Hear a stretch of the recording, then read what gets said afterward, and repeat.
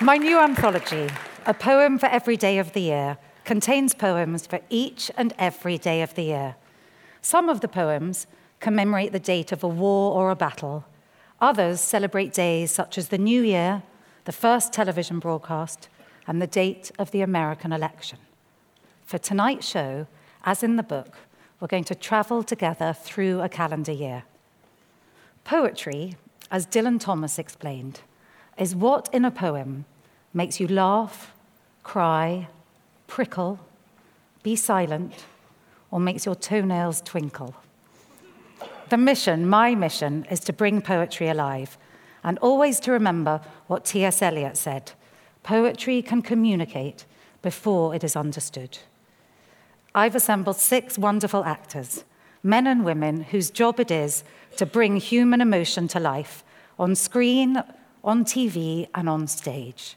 Who better to communicate poems, to scoop the words off the page and make them into a living, breathing, surprising human experience.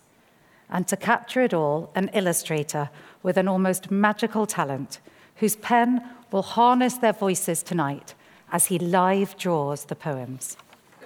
Could you please welcome the award-winning artist, Chris Riddell, and actors Samuel West, Adjoa Ando, Simon Russell Beale, Helen McCrory, Stephen Mangan, and Joanna Lumley.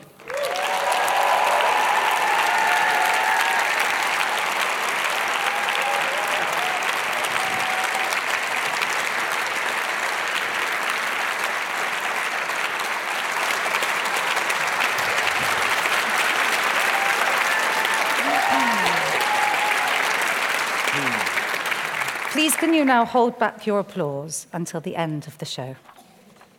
This first poem sits in the anthology on January the 1st.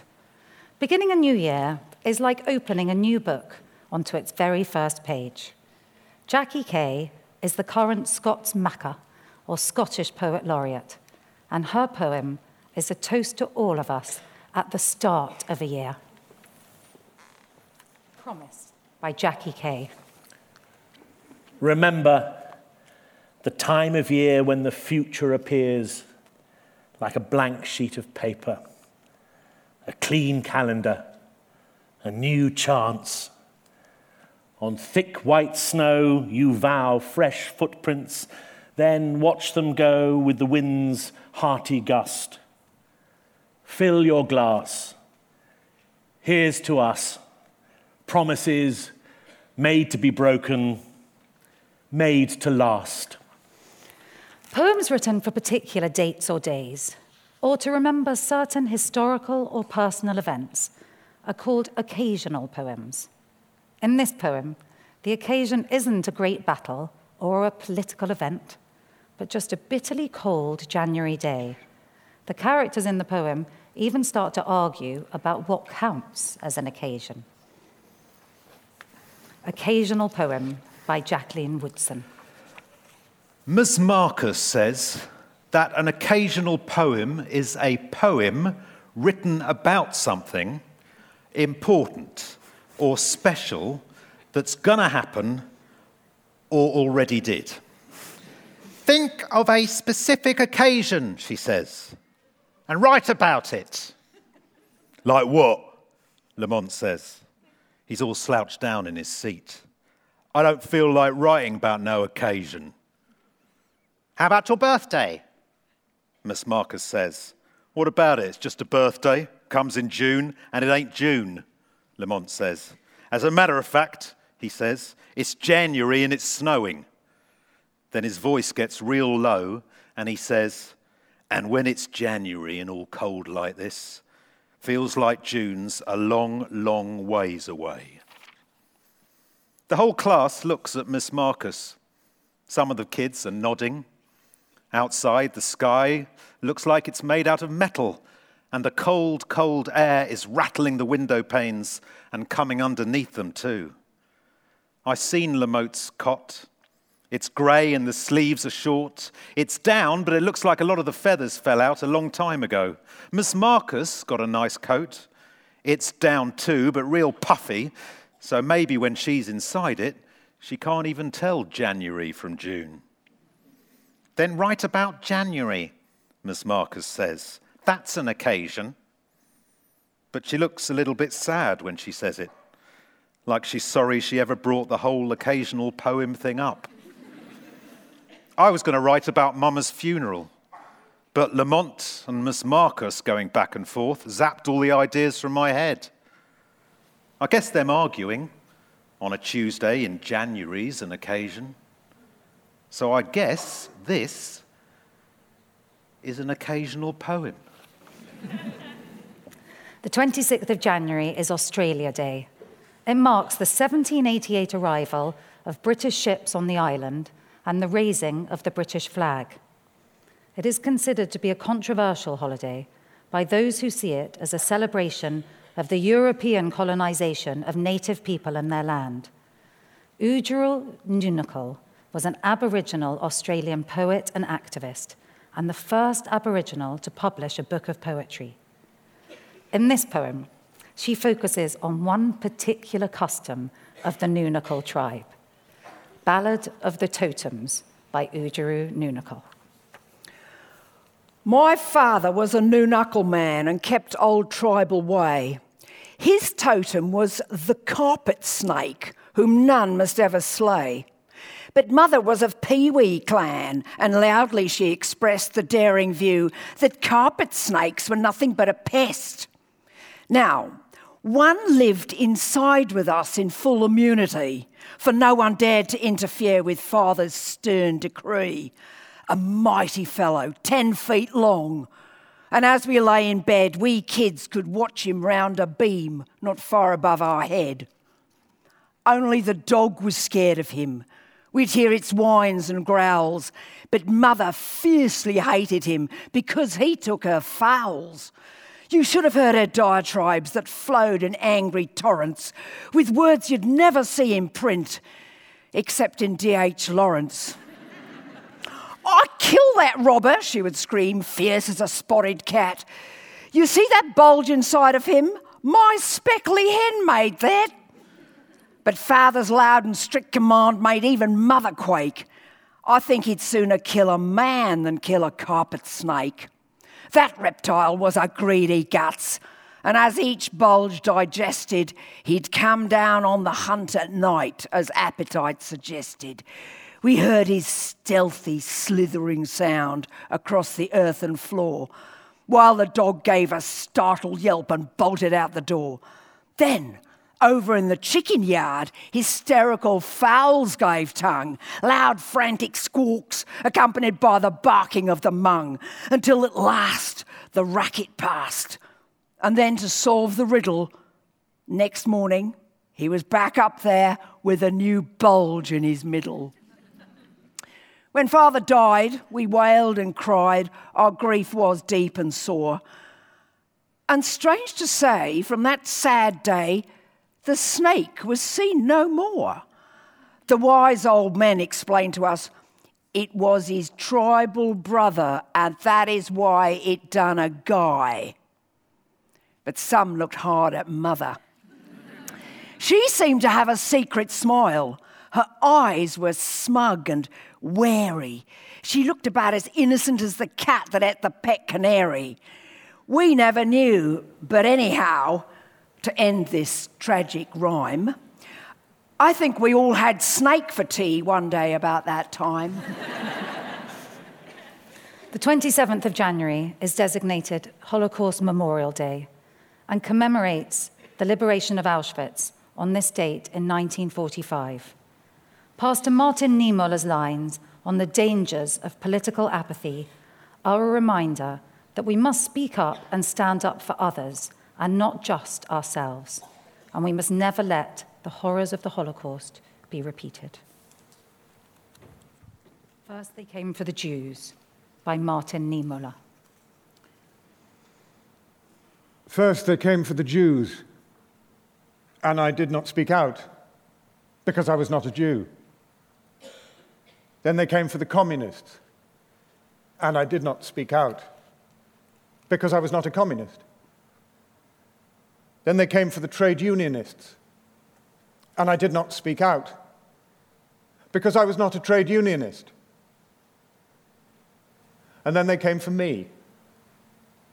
And there was no one left to speak out for me. On the 19th of February, 1672, Sir Isaac Newton published his work on rainbows after refracting light through a prism. The Guyanese poet John Agard here makes a rainbow the occasion for some reflections on the nature of God. When you see the rainbow, you know God know what He doing. One big smile across the sky. I tell ya, God got style, the man got style. When you see rain cloud pass and the rainbow make a show, I tell ya, is God doing limbo? The man doing limbo. But sometimes, you know, when I see the rainbow so full of glow and curving like she bearing a child, I just want to know if God ain't a woman. If that is so, the woman got style, man. She got style. The 8th of March is International Women's Day, a celebration of the political, social, and cultural achievements of women everywhere. This wonderful poem is by a Pulitzer Prize-winning American poet. It tells us reassuringly, there is order to the world. Wild Geese by Mary Oliver. You do not have to be good. You do not have to walk on your knees for 100 miles through the desert, repenting.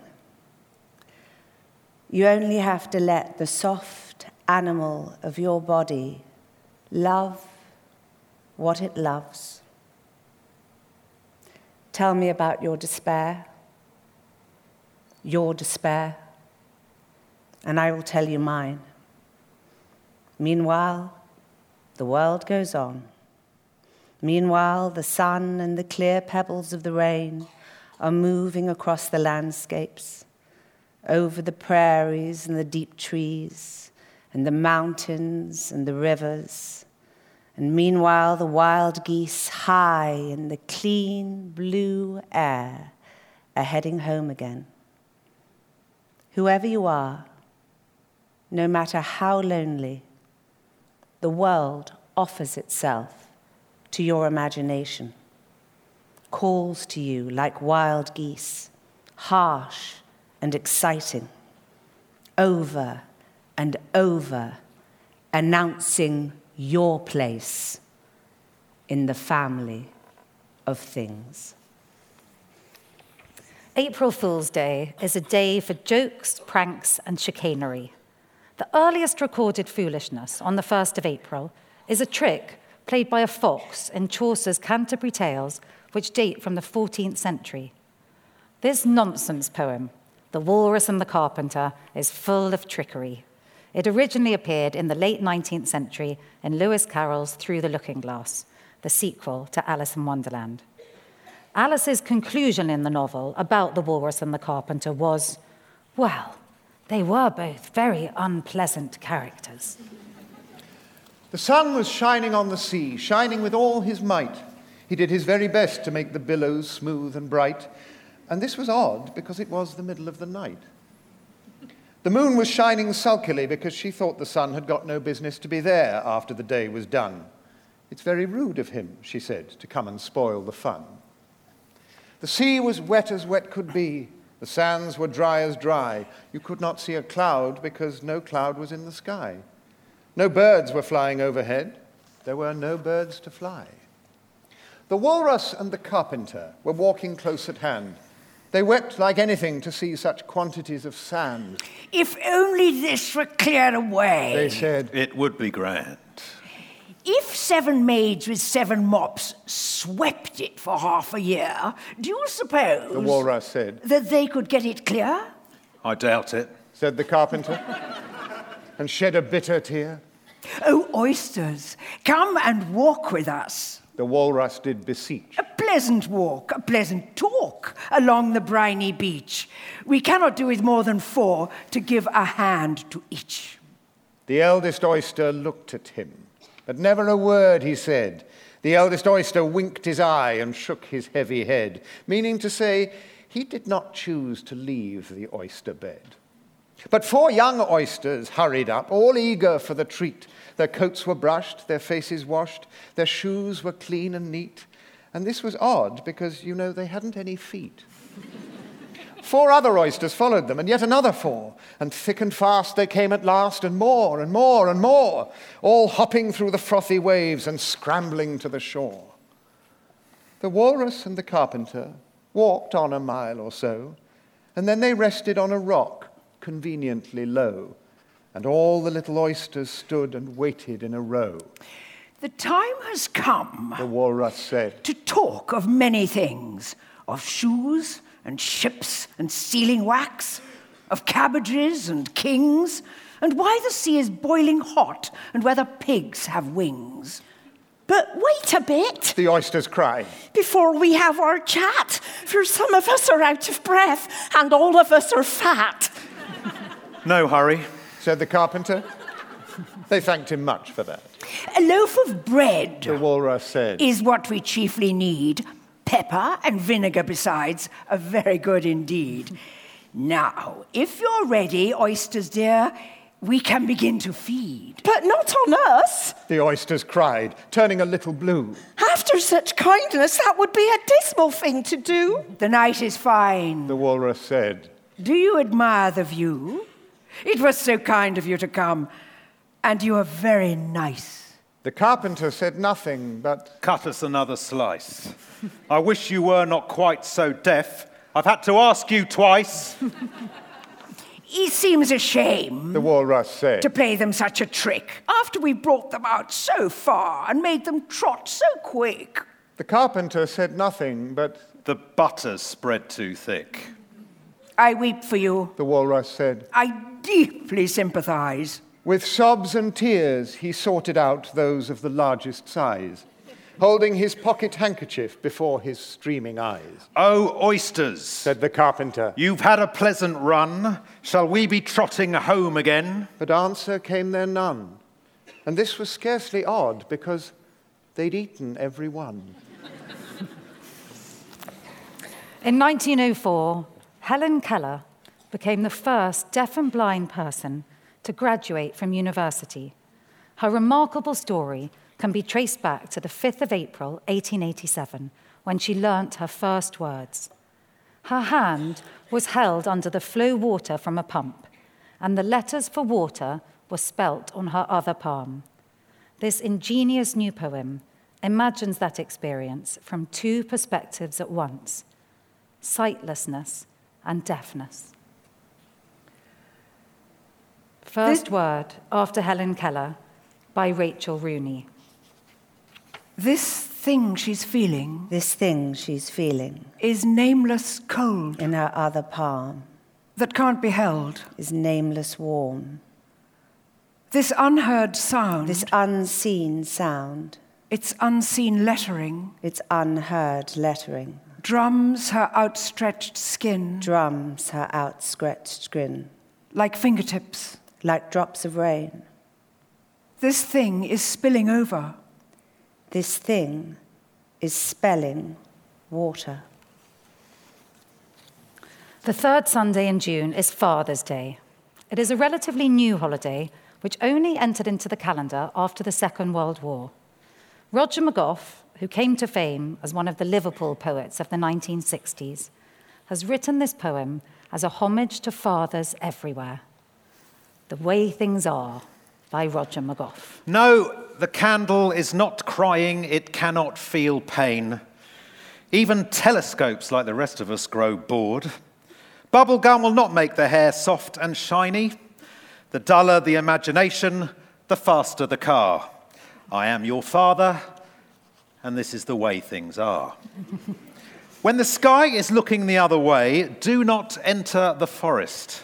No, the wind is not caused by the rushing of clouds. An excuse is as good a reason as any. A lighthouse, launched, will not go far. I am your father, and this is the way things are. No, old people do not walk slowly because they have plenty of time. Gardening books, when buried, will not flower. Though lightly worn, a crown may leave a scar. I am your father, and this is the way things are. No, the red woolly hat has not been put on the railing to keep it warm. When one glove is missing, both are lost. Today's craft fair is tomorrow's car boot sale.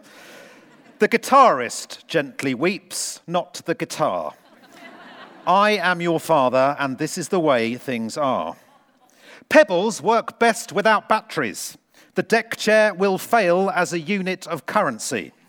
Even though your shadow is shortening, it does not mean you are growing smaller. Moonbeam, sadly, will not survive in a jar. I am your father, and this is the way things are. For centuries, the bullet remained quietly confident that the gun would be invented. A drowning surrealist will not appreciate the concrete life belt. No guarantee, my last goodbye is au revoir. I am your father, and this is the way things are. Do not become a prison officer unless you know what you're letting someone else in for. The thrill of being a shower curtain will soon pall. No trusting hand awaits the falling star. I am your father, and I am sorry, but this is the way things are. As the academic year comes to a close, some need to be reminded to stop studying, and others don't.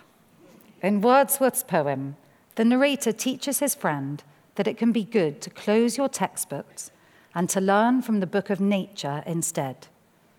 The poem is known for the much-quoted criticism of science, "We murder to dissect." The Tables Turned by William Wordsworth. Up, up, my friend, and quit your books, or surely you'll grow double. Up, up, my friend, and clear your looks. Why all this toil and trouble? The sun above the mountain's head, a freshening lustre mellow, through all the long green fields has spread his first sweet evening yellow. Books, 'tis a dull and endless strife. Come, hear the woodland linnet, how sweet his music. On my life there's more of wisdom in it, and hark how blithe the throstle sings. He too is no mean preacher. Come forth into the light of things. Let nature be your teacher. She has a world of ready wealth, our minds and hearts to bless, spontaneous wisdom breathed by health, truth breathed by cheerfulness. One impulse from a vernal wood may teach you more of man, of moral evil and of good, than all the sages can. Sweet is the law that nature brings. Our meddling intellect misshapes the beauteous forms of things. We murder to dissect. Enough of science and of art. Close up those barren leaves. Come forth and bring with you a heart that watches and receives. On the 7th of July, 1801, Toussaint Louverture became Governor-General of Saint-Domingue, later renamed Haiti, having successfully led the enslaved people of the island to freedom. Agard's poem is about Louverture, but it is also about the fact that the history of marginalized people like Louverture and Mary Seacole largely goes untaught in British schools. Checking out me history by John Agard. Them tell me what them want to tell me. Bandage up me eye with me own history, blind me to me own identity. Them tell me about 1066 and all that. Them tell me about Dick Whittington and him cat. But Toussaint Louverture, no, them never tell me about that. Toussaint, a slave, with vision, lick back Napoleon battalion, and first Black Republic born. Toussaint, détourne to the French. Toussaint, the beacon of the Haitian Revolution. Them tell me about the man who discovered the balloon and the cow who jumped over the moon. Tell me about the dish that ran away with the spoon, but them never tell me about Nanny, the maroon. Nanny, sea far woman of mountain dream, fire woman struggle, hopeful stream to freedom river. Them tell me about Lord Nelson and Waterloo, but them never tell me about Shaka, the great Zulu. Them tell me about Columbus and 1492, but what happened to the Caribs and the Arawaks too? Them tell me about Florence Nightingale and she lamp, and how Robin Hood used to camp. Them tell me about old King Cole was a merry old soul, but them never tell me about Mary C. Cole. From Jamaica, she traveled far to the Crimean War. She volunteered to go, and even when the British said no, she still braved the Russian snow. A healing star among the wounded, a yellow sunrise to the dying. Them tell me what them want to tell me. But now, I checking out me own history. I carving out me identity. The Battle of the Nile was a major naval battle fought between the British Navy and Napoleon's French Navy from the 1st to the 3rd of August, 1798. This poem recounts a true event that occurred during the Battle of the Nile. Generations of schoolchildren learnt this poem during the 19th and 20th centuries, and the first line of the poem became very famous indeed.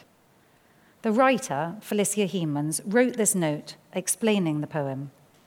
Young Casabianca, a boy about 13 years old, son of the Admiral of the Orient, remained at his post in the Battle of the Nile after the ship had taken fire and all the guns had been abandoned, and perished in the explosion of the vessel when the flames had reached the powder.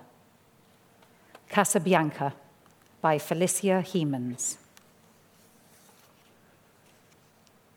The boy stood on the burning deck, whence all but he had fled. The flame that lit the battle's wreck shone round him o'er the dead. Yet beautiful and bright he stood, as born to rule the storm, a creature of heroic blood, a proud though childlike form. The flames rolled on. He would not go without his father's word. That father, faint in death below, his voice no longer heard. He called aloud, "Say, Father, say if yet my task is done." He knew not that the chieftain lay unconscious of his son. "Speak, Father," once again he cried, "if I may yet be gone." And but the booming shots replied, and fast the flames rolled on. Upon his brow he felt their breath, and in his waving hair, and looked from that lone post of death in still yet brave despair, and shouted but once more aloud, "My father, must I stay?" While o'er him fast through sail and shroud the wreathing fires made way. They wrapped the ship in splendor wild, they caught the flag on high, and streamed above the gallant child like banners in the sky. There came a burst of thunder sound. The boy, oh, where was he? Ask of the winds that far around with fragments strewed the sea, with mast and helm and pennon fair that well had borne their part. But the noblest thing which perished there was that young, faithful heart. Hemans Casabianca gave rise to many imitations and parodies, all of which play with the opening image of the boy on the burning deck. Spike Milligan's version is among the best known. The boy stood on the burning deck, whence all but he had fled. The twit.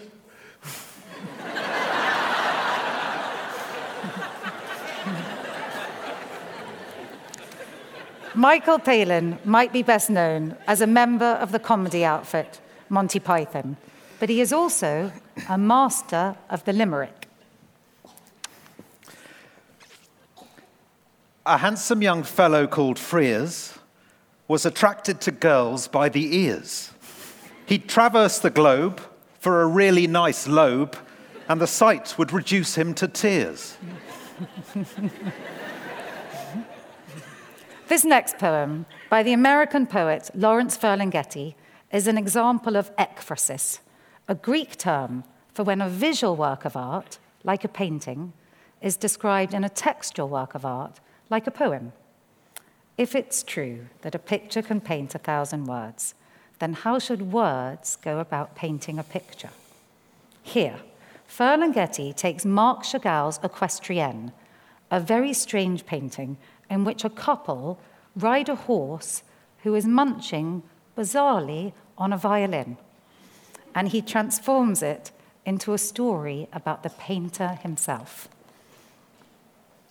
Don't Let That Horse, by Lawrence Ferlinghetti. Don't let that horse eat that violin, cried Chagall's mother. But he kept right on painting and became famous and kept on painting the horse with violin in mouth. And when he finally finished it, he jumped up upon the horse and rode away, waving the violin, and then, with a low bow, gave it to the first naked nude he ran across. And there were no strings attached. This next poem is a reflection on decisions and decision-making, and on the notion that life could have worked out differently if we ourselves had chosen differently in the past. The Road Not Taken, by Robert Frost. 2 roads diverged in a yellow wood, and, sorry I could not travel both and be one traveller, long I stood and looked down one as far as I could to where it bent in the undergrowth. Then took the other, as just as fair, and having perhaps the better claim, because it was grassy and wanted wear. Though as for that, the passing there had worn them really about the same. And both that morning equally lay in leaves, no step had trodden black. Oh, I kept the first for another day. Yet, knowing how way leads on to way, I doubted if I should ever come back. I shall be telling this with a sigh, somewhere ages and ages hence. 2 roads diverged in a wood, and I took the one less travelled by, and that has made all the difference. The world's first television broadcast took place on the 2nd of November, 1936, when BBC engineers set up a transmission mast at Alexandra Palace. This is Roald Dahl's poetic take on television from 1964's Charlie and the Chocolate Factory. Television, by Roald Dahl. The most important thing we've learned, So far as children are concerned, is never, never, never let them near your television set. or better still, just don't install the idiotic thing at all. In almost every house we've been, we've watched them gaping at the screen. They loll and slop and lounge about and stare until their eyes pop out. Last week in someone's place, we saw a dozen eyeballs on the floor. They sit and stare and stare and sit until they're hypnotized by it. Until they're absolutely drunk with all that shocking ghastly junk.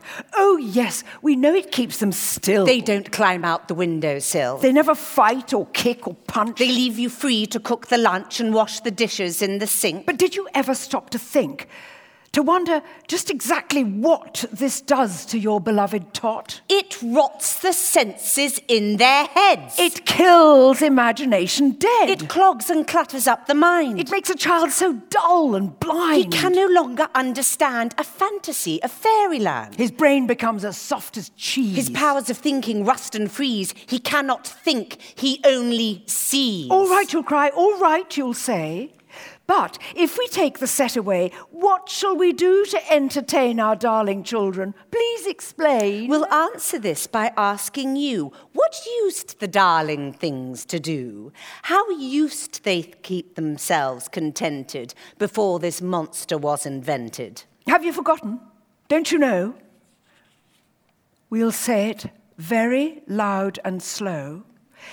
They used to read. They'd read and read. And read and read. And then proceed to read some more. Great Scott! Gadzooks! One half their lives was reading books. The nursery shelves had books galore. Books cluttered up the nursery floor. And in the bedroom by the bed, more books were waiting to be read. Such wondrous, fine, fantastic tales of dragons, gypsies, queens and whales. And treasure isles. And distant shores. Where smugglers rowed with muffled oars. And pirates wearing purple pants. And sailing ships and elephants. And cannibals crouching round the pot, stirring away at something hot. It smells so good, what can it be? Good gracious, it's Penelope.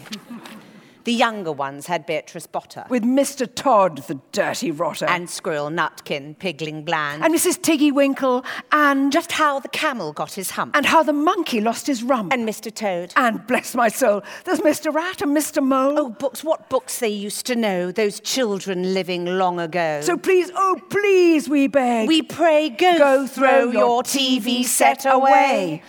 And in its place, you can install a lovely bookshelf on the wall. And fill the shelves with lots of books, ignoring all the dirty looks. The screams and yells and bites and kicks. And children hitting you with sticks. Fear not, because we promise you that in about a week or two of having nothing else to do, they'll now begin to feel the need of having something good to read. And once they start, oh boy, you'll watch the slowly growing joy that fills their hearts. They'll grow so keen you'll wonder what they'd ever seen in that ridiculous machine. That nauseating, foul, unclean, repulsive television screen. And later, each and every kid will love you more for what you did. Election Day in the United States of America falls on the first Tuesday after November the 1st. President Donald Trump was elected on the 8th of November, 2016. The Leader by Roger McGough. I want to be the leader! I want to be the leader! Can I be the leader? Can I? I can? Promise? Promise? Yippee! I'm the leader! I'm the leader! Okay, what shall we do?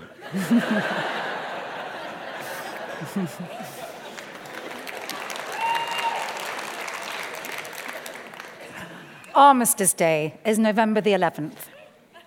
John Kipling, who was known as Jack, was the only son of the writer Rudyard Kipling. When the First World War broke out, his father used his influence to get Jack a military commission, despite his poor eyesight. Jack went missing in the Battle of Loos 6 weeks after his 18th birthday. His body was not found in the aftermath of the battle, and it was not until 1992 that his grave was identified. Kipling later wrote a 2-line poem, Epitaph of War.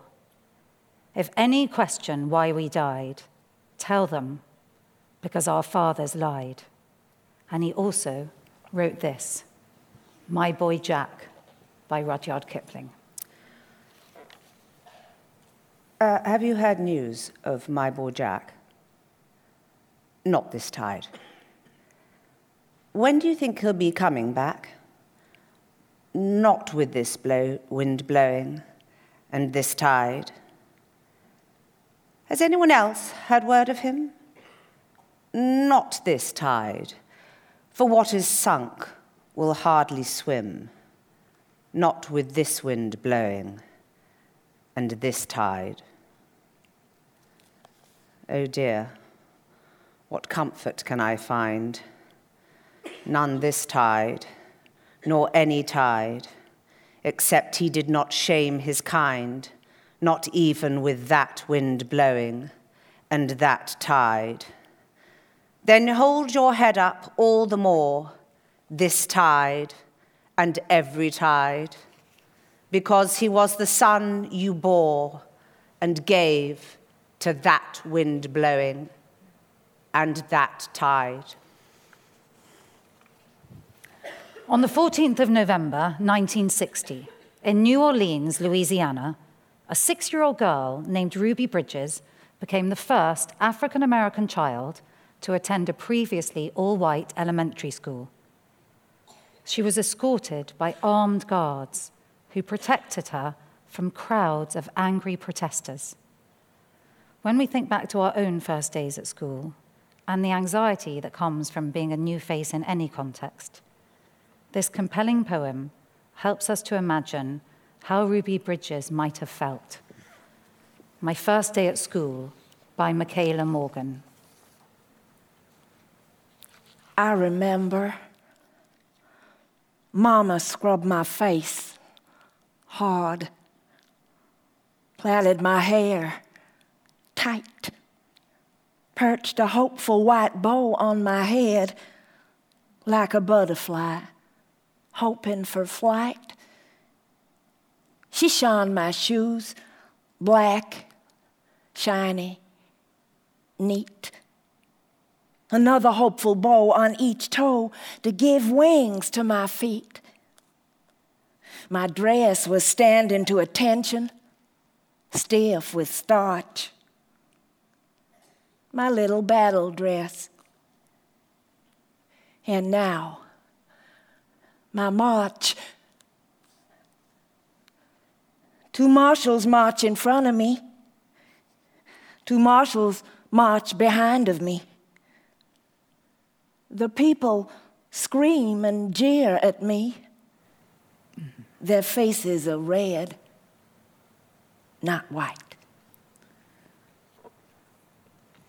On the 2nd of December, 1805, Napoleon fought the Battle of Austerlitz against a Russian and Austrian army, triumphing over them in what is now remembered as his greatest victory. Your history teachers might have focused on Napoleon's astonishing achievements as a ruler and a general. The Czech writer Miroslav Holub, writing in the mid-20th century, takes Napoleon for the subject of his poem, which is set in a school classroom. Napoleon by Miroslav Holub. Children, when was Napoleon Bonaparte born? Asks teacher. 1,000 years ago, the children say. 100 years ago, the children say. Last year, the children say. No one knows. Children, what did Napoleon Bonaparte do? Asks teacher. Won a war, the children say. Lost a war, the children say. No one knows. Our butcher had a dog called Napoleon, says František. The butcher used to beat him, and the dog died of hunger a year ago. And all the children are now sorry for Napoleon. Human Rights Day falls on the 10th of December every year. It is a United Nations campaign to defend the rights of those who are oppressed, disrespected, or discriminated against. Auden's World War II poem about a German Jewish couple conveys a sense of what it is like to have your more basic human rights denied and to be an outsider wherever you go. Refugee Blues by W.H. Auden. Say the city has 10 million souls. Some are living in mansions, some are living in holes. Yet there's no place for us, my dear. Yet there's no place for us. Once we had a country, and we thought it fair. Look in the atlas, and you'll find it there. We cannot go there now, my dear, we cannot go there now. In the village churchyard there grows an old yew. Every spring it blossoms anew. Old passports can't do that, my dear. Old passports can't do that. The consul banged the table and said, if you've got no passport, you're officially dead. But we are still alive, my dear, but we are still alive. Went to a committee, they offered me a chair, asked me politely return next year. But where shall we go today, my dear? Where shall we go today? Came to a public meeting, the speaker got up and said, if we let them in, they will steal our daily bread. He was talking of you and me, my dear. He was talking of you and me.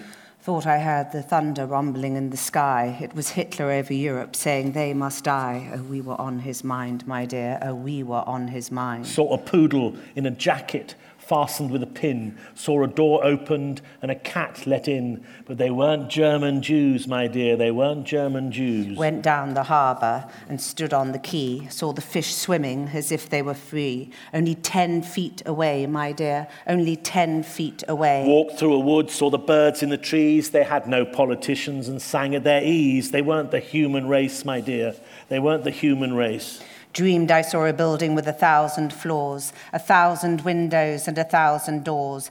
Not one of them was ours, my dear. Not one of them was ours. Stood on a great plain in the falling snow. 10,000 soldiers marched to and fro, looking for you and me, my dear. Looking for you and me. Just as poems can make ordinary events seem extraordinary, so too can they make extraordinary events seem everyday. This poem is about a pub landlord on a quiet night, not realizing that in his stable, the first Christmas is taking place. Saturday Night at the Bethlehem Arms by Gareth Owen. Very quiet, really, for a Saturday. Just the old couple come to visit relations who took the double room above the yard and were both of them in bed by 9:30. Left me with that other one, the stranger, sat like he was set till doomsday at the corner of the bar, sipping small beer dead slow and keeping mum. Those beady tax collector's eyes of his. On my reflection in the glass behind me, watching me. And when he did get round to saying something, his talk was like those lines of gossamer that fishermen send whispering across the water to lure and hook unwary fish. Not my type. And anyway, I'd been on the go since 5. Dead beat I was. Some of us had a bed to go to, I thought to myself. I was just about to call time when the knock come at the door. At first I was for turning them away. We only have 2 rooms, see, and both of them were taken. But something desperate in the woman's eyes made me think again, and I told them they could rough it in the barn if they didn't mind the cows and mules for company. I know, soft, that's me. I yawned, locked up, turned out the lights, rinsed my hands to lose the smell of beer, went up to bed. It's a day like any other. That's how it is. Nothing much ever happens here. The theme of this extract from The Tempest, a speech given by the magician Prospero, is endings. The actors disappear into thin air, a phrase which was coined here by Shakespeare, the giant of English poetry. And thank you, Simon, for rounding off the show. Our revels now are ended. These are actors, as I foretold you, were all spirits and are melted into air, into thin air. And like the baseless fabric of this vision, The cloud-capped towers, the gorgeous palaces, the solemn temples, the great globe itself, yea, all which it inherit shall dissolve. And like this insubstantial pageant faded, leave not a rack behind. We are such stuff as dreams are made on, and our little life is rounded with a sleep. Thank you, thank you, thank you.